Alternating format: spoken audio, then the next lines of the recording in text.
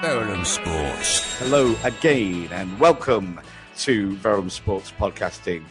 This is Tony Rice, slightly down in the mouth. Tony Rice this week after a lacklustre England performance. Nothing new there. What is quite rare is a Scotland victory at Twickenham. Have to go back to 83 for that one, and that's precisely what happened last weekend. But of course, there was a whole array of other thrilling Six Nations action, and there's going to be more of the same coming up this weekend to dissect the first round. To build up to round two, we're joined yet again by the voice of the old Albanians, our friend, the legend that is, Mr. Brian Quinn. Brian, how are you? Good, thanks, Tony.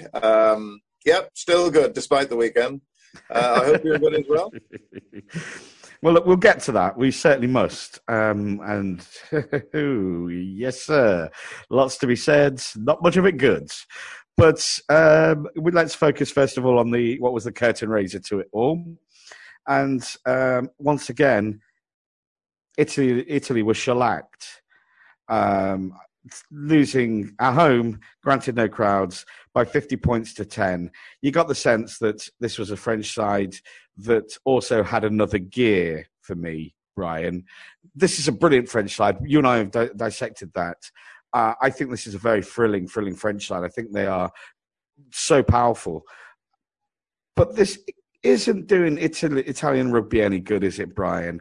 We've spoken about a two-tier nation. I don't think there's anything further to be said. But goodness gracious me, it isn't good, I don't think, really, for Italian rugby or rugby generally to get this consistent level of disparity, because they're not even getting close to bonus points these days, are they? No, they're not. I don't understand what the perceived vested interest is in not at least looking very seriously at a two-tier system. That would help the if you like, junior nations dramatically. I think it would really add a fillip to their own separate unions and to the players involved in each of the clubs in the lands, and it would give them something to aim for. At the moment, they haven't got that. Six Nations is the most auspicious competition of this nature in the world, and it's just a wonderful thing to be a part of. Now, if you are hoping to join that, as of course Georgia being the most obvious ones are, then it surely drives your game in your own country forward alarmingly. It should be driving things tremendously in Italy, because they're in danger of losing all credibility, having not won a single match in over 5 years. That's a ridiculous statistic. Even Cheltenham, back in the days of the old club rugby 30, 40 years ago, whenever they won a match in what was the Premiership then, people would cheer. People who didn't even know how to spell rugby would cheer, because they knew Cheltenham hadn't won for God knows how long. Now, Italy are getting like that. This is a national side. You can't do that. I want to give credit to their opportunistic and very classy try, which was just a sheer work of Elan, individual brilliance as a solace, a consolation. But, Brian, I think we could talk about this till the cows proverbially rock up home. But the thing that I find frustrating about this, and it's not like for like, I get that, but just a few months ago, we eulogized, didn't we, about Argentina in the kind of Southern Hemisphere equivalent of the Six Nations, the championship. No rugby at all for 13 months, come in, shock the world by beating New Zealand, have proven very, very competitive. And, you know, they've been into semi-finals of Rugby World Cup. There's always been a history and historicity. And that's why Argentina were given, after much clamouring, the opportunity to contest against these massive nations. And it's proven a success. Not to say that it's not without its issues still, but it's proven a success. I can't fathom how Italy have regressed given the opportunities. And again, their club sides have that European context too, when Argentina, by contrast, have seemed to really embrace the opportunity provided. Is there anything that you've seen, or is there any insight that you have as to the reasons why Italy at the moment simply are on the backward slide? I would normally simplify it as much as I can. It's normally a leadership problem, normally a management problem. It doesn't seem to be organized in the correct way. It's not producing the style of play on the field that you want. Yes, I agree with you. There are occasional areas of brilliance, and that's great. And they have scored wonderful tries, not many of them, against all of the main nations in the world. It just doesn't happen often enough to make it a going concern. Their set piece is poor. Their communication seems to be even worse, because there are people wandering around all over the place or apparently wondering, what am I doing here? Where should I be now? There are missed tackles galore. It's just not up to the standard that the rest of the sides are in the European arena as we know it now. So it's leadership. Now, that does not start with the national side. It starts with the clubs. And I don't know enough about the club system in Italy to find out exactly what should be or what could be done there. But again, I don't think an Italian club side has ever won any of the European championships or clubs.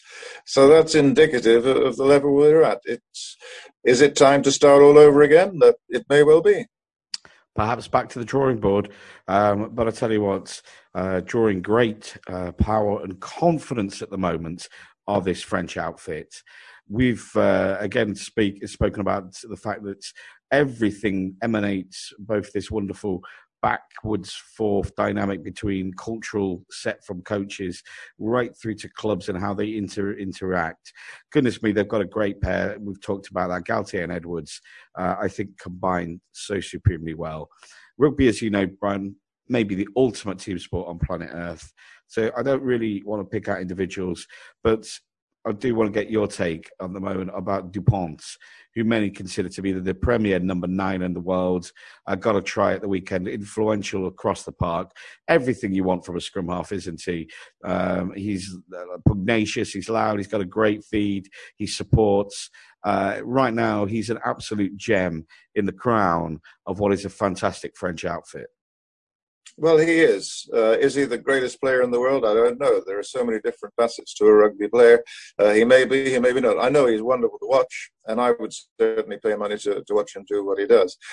To take it back to parallel that or to contrast that with Italy, just for a moment, if I may, we just mentioned leadership. And it's normally a question of management. You have two managers there that you just mentioned, Galtier and Edwards. Neither of them will accept anything other than excellence.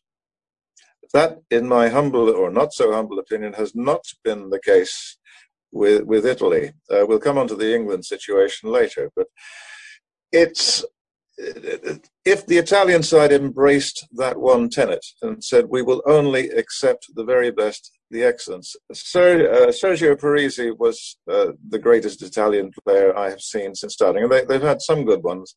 Nothing like him. He would fit into anybody's side. So it's maybe a matter of the management of the Italian sides or going back to the clubs, saying we will only accept excellence. We will only accept the best. And if you can't bring that to the table, don't leave home. Maybe that's it. I don't know. I think that's the answer. I think that's a long-term one, and it may need them to take a step or two backwards in order to progress.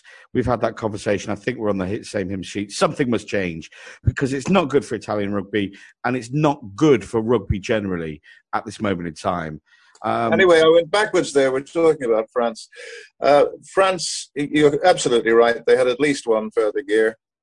They didn't need to use it. Intricately looking at the individual elements of brilliance, the wonderful layoff pass when Dupont, I think it was, who didn't know exactly who was behind him or where, but so he made the pass available for the support that he knew would be there. He didn't know necessarily who it was. And just that little bop pass, if a pass travels 6 inches and it's absolutely perfect, then it's the best pass in the world. Brian, we always love your patented, world famous, at least St. Albans famous, precision-ometer. And again, France were not necessarily at their peak. They didn't have to be, but just subtle moments, as you've illustrated there, reminders of just how precise they can be and how attuned to their game and the management of space that they are, which is so critical. But we have to move on, and we have to take it to Twickenham, England, Scotland. 1983, as you well know, was the last time Scotland won at Twickenham, and they did it at the weekend. What a result. Scoreline looks close, doesn't it? 6-11. If you were an alien just looking at the scoreline, you'd think, what a tight game of rugby. Got to be honest with all of us, it wasn't. And before we go to England, I think it's imperative that we don't lose sight of the fact that this was a rather good Scotland performance. They've been trending up. That's their 5th consecutive Six Nations win. Just give me an insight into your impressions of that Scotland effort in this historic victory, in the historic 150th instantiation of the European tournament that is now known as the Six Nations. Well, I believe that if you were part of the Scottish management, part of the team, or part of the wider family there, I think at the moment you would be kicking yourself. The simple reason that Scotland had the opportunity, not that they knew it right at the start, but they had the opportunity to give England a complete pasting. Not beat them, but a complete pasting. That's how good Scotland were. That was the level of their domination. Scotland, again, had another gear, which they didn't reach. It was like they were almost afraid of their own powers. It was a very competent performance. It was not thrilling. I think it gives Scotland the opportunity to be thrilling in the rest of this championship. And my God, I'm looking forward to seeing that, because it's a long time since we've been able to dispassionately cheer for the Scots. I really am looking forward to doing that, and I think it's on the way. 5 consecutive wins for Gregor Townsend's men. And we've discussed the importance of leadership. He's inspired Scotland, and credit to him, because, again, it wasn't a complete performance, Brian, but in terms of energy, in terms of commitment to the cause, and again, that upward trend that he's been instrumental in instilling, the British Lion, a great mercurial player in his own right, has instilled steel and another crucial word, confidence, into his men, hasn't he? Yep, nothing like it. It was great. It's good for European rugby. Well, you're taking the lead, so I'll let you lead us into the England situation in a moment, I'm sure. Scotland can be very pleased with what they did, but there will be this thing which is something for driving forward about.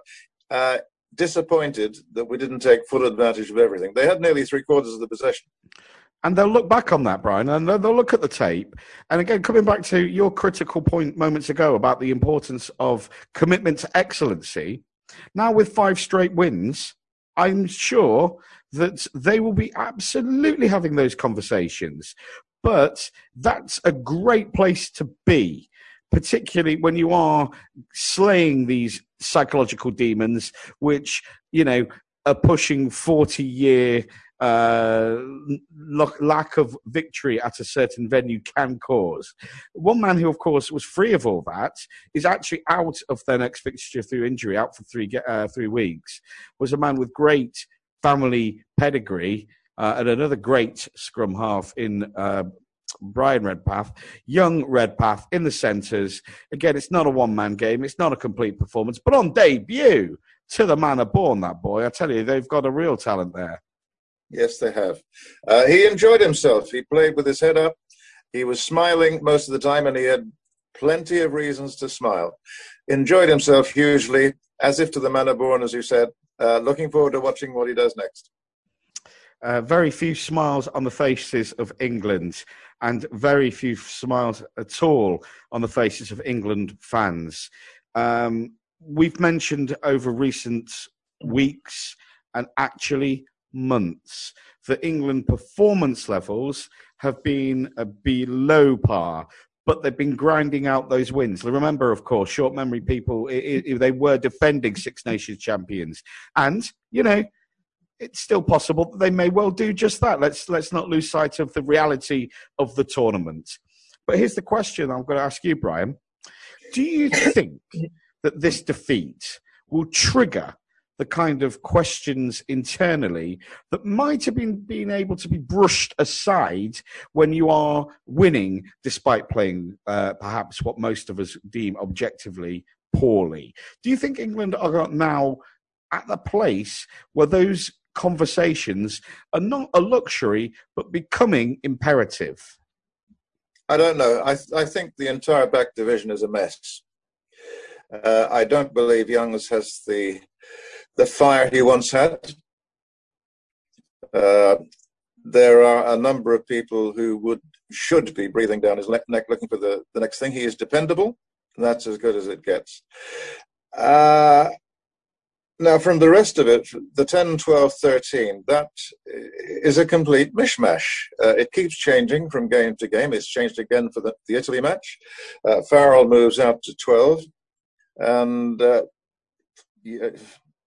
I've forgotten his name. There's another senior moment for me. The new replacement Lawrence. 10 comes. Do you know what? I kind of feel a bit sorry for Lawrence because he does great things at Worcester. He's kind of been brought in the mode of a Manu Tuilagi, which is a player that Jones likes. But I think he only had one touch of the ball in the first 60 minutes. Yeah. That's not a way to judge a young man at an international level, is it? No, you can't do it. It's just not possible. Unless you're given the opportunity to do something, then nobody can judge you on what you could or can't do. We have tremendous firepower in the back three. We haven't even got that far out yet. But they did literally nothing, any one of them, or any combination of them. And the ball didn't get along the line. Clean possession was not gained correctly, and when it was, the Scots were up in defence. It was as if they had Sean Edwards operating in the midfield, saying, do this and you'll screw England up. And that's, I'm afraid, what happened. The ball did not get past Farrell in a meaningful fashion. And this kicking thing, please don't get me talking about that anymore. We've been having these conversations, Brian, and they've been justifying it, and they've been able to do so because, again, the results seems to justify the means. But this defeat, as I say, on scoreline, just losing by 5 points, but this was a thrashing. This was a real thrashing. And again, I want to, before we kind of continue on the paucity of England, do just once again want to pause and heap praise upon Scotland. Not a complete performance, but with fire, with commitment, and with a game plan to disrupt, they were immense.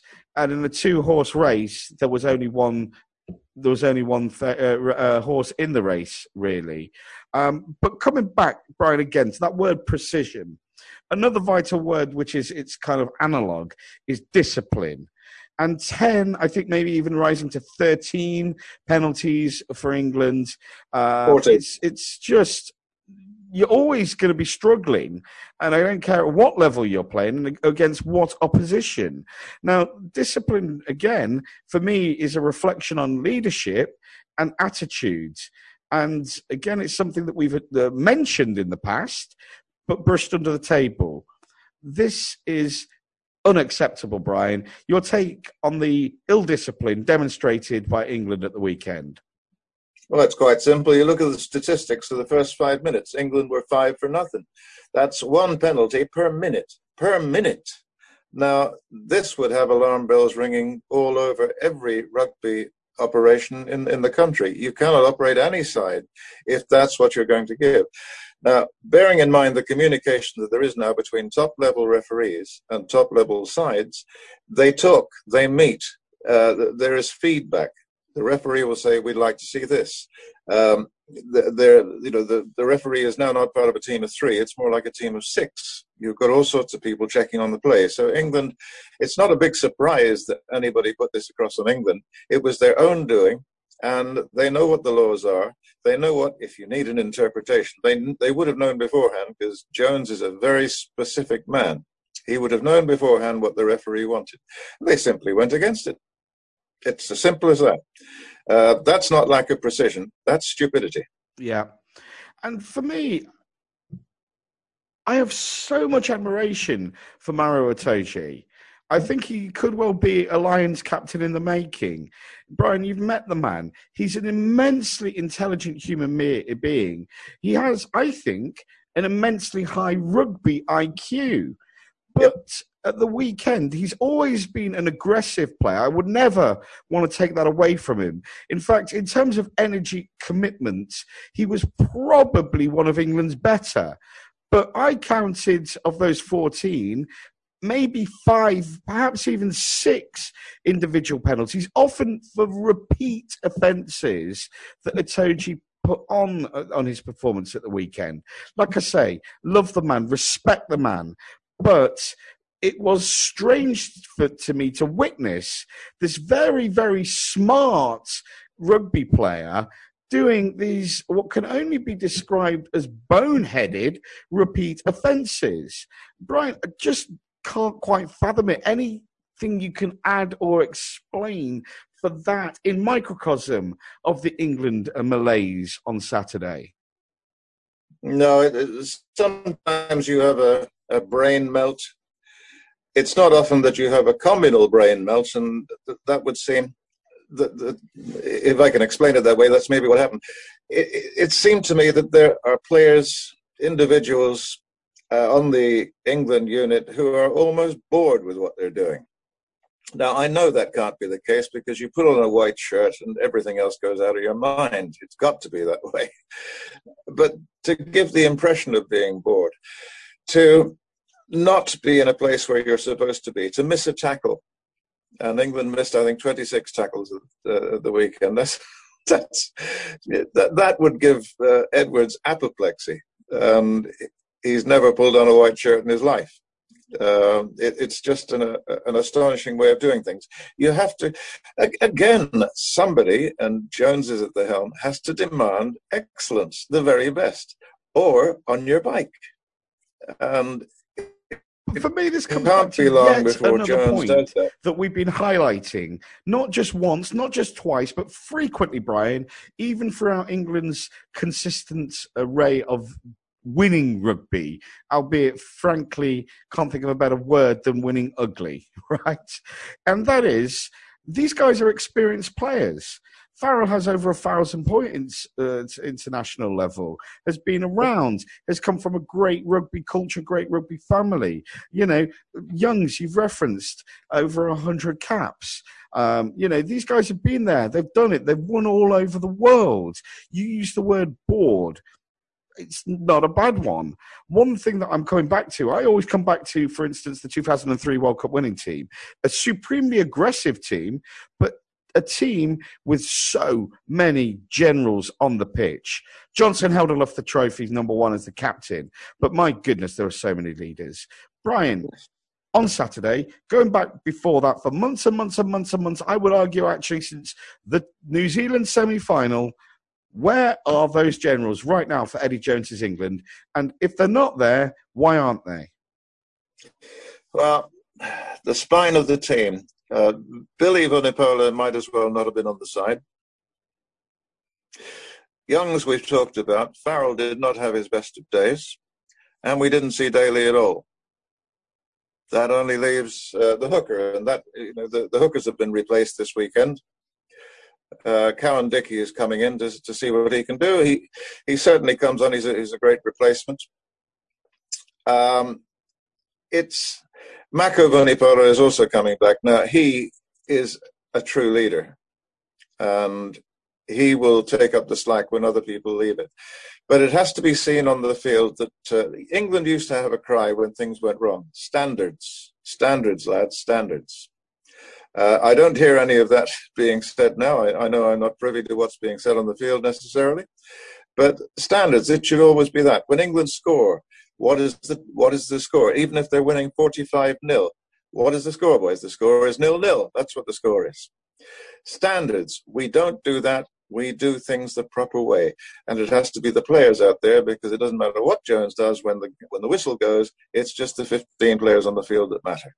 And they need to have a big, long session. If it takes the whole week, it would be beneficial to diarize about what must not happen again and this discipline thing, they must take a pride in it. You know, we don't talk to the referee. We do not make these silly little niggling, needless breakages of the law, and that way our entire game time will be a much more pleasant experience. Things will happen better, morale will go up, and the results will come easier to England because they have the firepower. We know that. We've seen everybody perform perfectly, but they're not doing it at the moment, and they need to address those points. They certainly didn't do that on Saturday. Again, credit to Scotland. The final game, Brian, on the Sunday, February the 7th. And I got to tell you, Mr. Quinn, we call you a legend. You're the voice of the OAs. You are a scholar of the game of rugby. And I tell you something, sir. You had basically a perfect 3 from 3 at the weekend. You called it Wales. I went Ireland. And goodness me, it could have gone either way. Arguably the game of the weekend. What was your overarching recollections of a important win for Wayne Pivac's Wales, just his 4th in the last 11? Again, as we've said before, nobody needs a weak Wales, and hopefully this will be one step along the line to getting back on track to where they are. Mr. O'Mahony is now missing 3 games for his, shall we say, indiscretion. It's a long time since I've seen anything quite so blatant, so violent, and indeed so pointless, because the player that he hit on the ground was not a threat to anybody at the time. And Brian, again, you made this very point when we were talking about England's lack of discipline. It's not like the players aren't briefed. It's not like we're not au fait with what is going to be a red card in this day and age. And, you know, that was over the top. It was not even aggressive, I don't think, really. As you say, it wasn't influencing positively the play, and it made things so difficult because obviously you're down to 14 men for the best part of, what was it, I think 13 minutes when that occurred.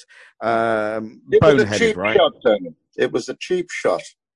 And that's possibly the worst thing. He's a professional. He's a lion. He's a good one. And he's a wonderful back row forward.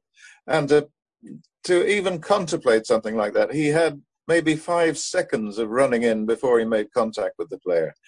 And then Farrell today comes out with the crack, you know, these people don't do these things on purpose. That's exactly what he did. Exactly what he did. So let's not make any more of it, I suppose, other than he's got his 3-game ban, and he probably, I would say almost certainly, lost the match for his country. That's that. Ireland played well without him, above themselves, as 14 players often do. Yeah. Wales were up for that. They could so easily have lost that match. Didn't. There were 2 elements of brilliance from there, and you know, let's be from back from 3 quarters. Rhys Zammit, what acceleration, what a finish. And of course, George North, it's great to see him back in the frame again. Very pleased for him. Absolutely. He's North is out for this coming fixture. We're going to preview, but that was a wonderful finish by North, and he's up to 43 international tries, and I think 46 will get him into the equal 10th all-time in the all-time top try scorers list. So it just gives a context of what a career George North is enjoying, and I think there's still a fair few chapters ahead. But right at the start of his rugby journey is that young man, 20 years of age, Rhys Zammit, Gloucester star, but doing it up for Wales. What a finish, Brian. What a finish. Do you know what? It's reasons like that that are so critical for our game, because they're the moments that people recall. They're the things that kids want to replicate, and then you get into it and you get to appreciate the nuances and the subtleties of the great game. But that type of finishing, it's God-given or some such, isn't it? You can't teach that kind of high-caliber finishing. No, you can't. Control of the body, control of the ball, and taking the opportunity when it was offered. It was offered, he was under severe pressure, and he withstood all of that. talking opportunities, though, Brian, and again, I don't want to be hypercritical here, but Ireland certainly, I think, can draw positives from a level of spirit in this game. Their heads never dropped, and they were in it right to the death. But again, we're talking the Brian Quinn precisionometer. It must have flashed right into the red when young Burns, with the last second kick to the corner job, give you a chance to get yourselves a chance, young man. And he overcooked it like nobody's business, didn't he? Again, it's far too oversimplified to say it's just that one moment to rest the blame on Burns. I'm not doing that, Brian. But again, this is the difference at this elite level and filtered down to grassroots between winning and losing, isn't it? You seize your opportunities when you get that culture of winning. You let them slip when you're on the kind of other way at this particular time. Just briefly, your thoughts on Ireland's competitive spirit and then missed opportunities. The competitive spirit was very, very good. When you lose a man, I know that they train for it these days. Sometimes teams train if they've lost two men. You have to do this because with the laws these days and the way that we so well know how things can go, a player can be injured in a critical situation and you have to deal with it. So whoever is remaining on the field has to up the ante and deal accordingly. Ireland did that for an hour of the match. I was proud of them for what they did. Wales repulsed them. They were 6-0 down or 6-0 down shortly after O'Mahony went off. Very soon got back to 6 each, and then came the try, which was perfectly ordinary if you call it an international try, which it was. But it was done at the right time, and it was against one extra man in the defence. And it was executed very, very well. Ireland didn't go crazy about it. They felt that, or seemed to feel that, they had done the right things at the right time, and they'd continue doing that. It wasn't quite enough at the end, but they came very close. I think Faz will be not dreadfully upset, but he will rue some of the chances that Ireland missed out on, because there were chances missed out on. Burns, you can only feel sorry for him, as you've said. He will get another chance, but those sort of kicks, they either make it. He tried too hard, it's the classic case. They either make it or they don't. In this case, it didn't work, and Wales will be relieved for that. He will get another shot. As you say there, Brian, again, sometimes one has to take a step back and see the bigger picture. Good for European rugby, good for world rugby, that Wales get back on the winning wagon, and Pivac picks up his fourth victory as head coach, fourth in the last, I think, 15. And they'll look to carry that on for the weekend. Brian Quinn, 3 from 3 in your predictions last time out. The Six Nations in its 150th anniversary year carries on. And this weekend, England will be doing soul searching. And I think they're rather fortunate in their next fixture is back at Twickenham against Italy. And I can only see England getting back to winning ways here. For me, Brian, again, it's a little bit of a rugby cliche, a little bit of a sporting one indeed. I'm much more concerned, infinitely much more concerned by the performance here, the cohesion and some kind of style of rugby beginning to develop rather than the actual scoreline. For me, that is the major thing that I'm looking to see at the weekend. I can't envisage anything other than an England win. Or do you think Italy right now are watching that tape of England and saying, nobody's giving us a prayer. This is our game. What's your thoughts, Brian? Well, Italy have confounded England, albeit for a limited time a few years ago when they did the non-engaging thing. England, incidentally, didn't have a clue how to deal with that. They had to have a conference meeting in the middle, and then it was only at half-time that the skipper and the rest of the players were taught how to deal with it, again by Eddie Jones. So, I don't believe Italy... They can take all of the lessons that they want from this match. They can't fix what's wrong with Italy in a week. It's just not possible. And they will not win at Twickenham at the weekend. with England's game, I'd ask them to do two things: play with their heads up and take every opportunity that is available. Because if you play with your head up, you can see opportunities you couldn't otherwise. Every one of them, and every one of the reserves, or replacements, I should say, has the ability to play top-class international rugby. So that doesn't need to be taught. They have to know it by now. None of them is too old. None of them who take the field on that day will be injured. So there's no excuse there. They have to, I mentioned boredom. It has to be ascertained that they are still having fun, because it's a game after all. It's nothing else. I know they earn money from it, and God bless them. I'm delighted that they do. But they have to enjoy it, because if they don't, your morale suffers and so does your performance. They did not enjoy last week. I didn't see a smile on anybody's face other than a rueful one from Maru Itoje. So they have to enjoy it. If they do that, they can take every opportunity against Italy and run up a lot of points, and in the process win the match. I'm seeing nothing other than an England bonus point victory on Saturday, but I'm going to withhold further judgment on them until bigger challenges ahead. Big game, though, also Saturday. Two unbeaten teams collide. Scotland bidding for their sixth consecutive Six Nations win up to Murrayfield. Again, such a shame there's going to be no ecstatic Scots in the crowd, but that's the bigger picture. Again, taking on Wales, as we say, who conquered Ireland last Sunday.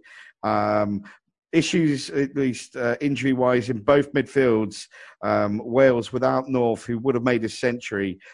He's also got 2 Lions caps, but would have been his turn-up for Wales out for this weekend. So lots of changes. I think overall, Scotland have all the momentum trending upwards. I think Wales will be seriously, fiercely competitive. Anybody with a chap called Alan Wynne-Jones in their team will be that. But I can't see anything other than a Scotland win here. Or can you, Brian? Can you make a case for the Welsh? Or are you going to go Scotland in this one? Wales have a chance. They need to use their back three. Their back three could do it for them. I'm not saying Scotland are vulnerable there. I'm saying Wales, I think, have it slightly there. Other than that, the Scottish back row is absolutely superior to anything Wales have at the moment. And they are vibrant, they're full of fight, they've just beaten the old enemy, and they will take every inch of that to Murrayfield with them. So if Wales spread it wide, quick enough and often enough, they have the clout to win surprisingly at Murrayfield. I do not believe they will do that, and I take Scotland to win reasonably convincingly. Yeah, I think so too. I'm looking forward to this one, though. But Scotland certainly, as we said for many weeks now, certainly trending up with that vital victory. First time since 1983 at Twickers last weekend. Gunning for a 6th straight Six Nations win. Very much confident that Scotland will do just that on Saturday. Coming down to Sunday then, your island, back to the Aviva Stadium, taking on DuPont and all this Gaelic flair allied with an Edwards-inspired, fierce core 2. It's a mega combination. France are looking immensely strong. Ireland looking to bounce back. I call it France. I think they are the team to beat at present. But I'm really looking forward to how Ireland perform here. And I certainly wouldn't rule your boys out. Celtic Storm on the way, Brian? What do you think? Yes, I think it is time for a Celtic Storm. Ireland will be hurting. France will be full of confidence after a competent performance against Italy. However, it's being played in Dublin. We have to give home advantage to the indigenous population. And I think Faz and his men, Faz has the dressing room. The people are delighted to play with him, to be part of it. France do have that Edwards person still in charge of the defence, and that is going to be a big problem for Ireland. But Ireland are running offensive lines in the back division, which other countries are not. Some of them are complicated, but some of them are very nicely straightforward with miss moves and loops and things like this. Things I, as a front row forward, do not understand. However, I don't need to because I'm not pulling on the green shirt. But Ireland have a very competent back division with a lot of clout in it. I take Ireland to win by a narrow margin. I'm looking forward to this one. I think France will win. I think they'll prove too strong, but I think Ireland will be fiercely competitive and should be a good game. Brian, it's always a good game to enjoy your company. Classic work last time. I was in predictions to say 3 from 3, Mr. Quinn. If you're listening, maybe do well to pay attention to Brian Quinn. He truly does know his onions. But for now, for tonight, thanks again for your company. Enjoy your Six Nations weekend. I look forward to, as always, catching up with you and discussing and dissecting what happens on the turf this very weekend. Cheers again, Bri. Lovely, Tony. Talk to you next week. Have a good weekend.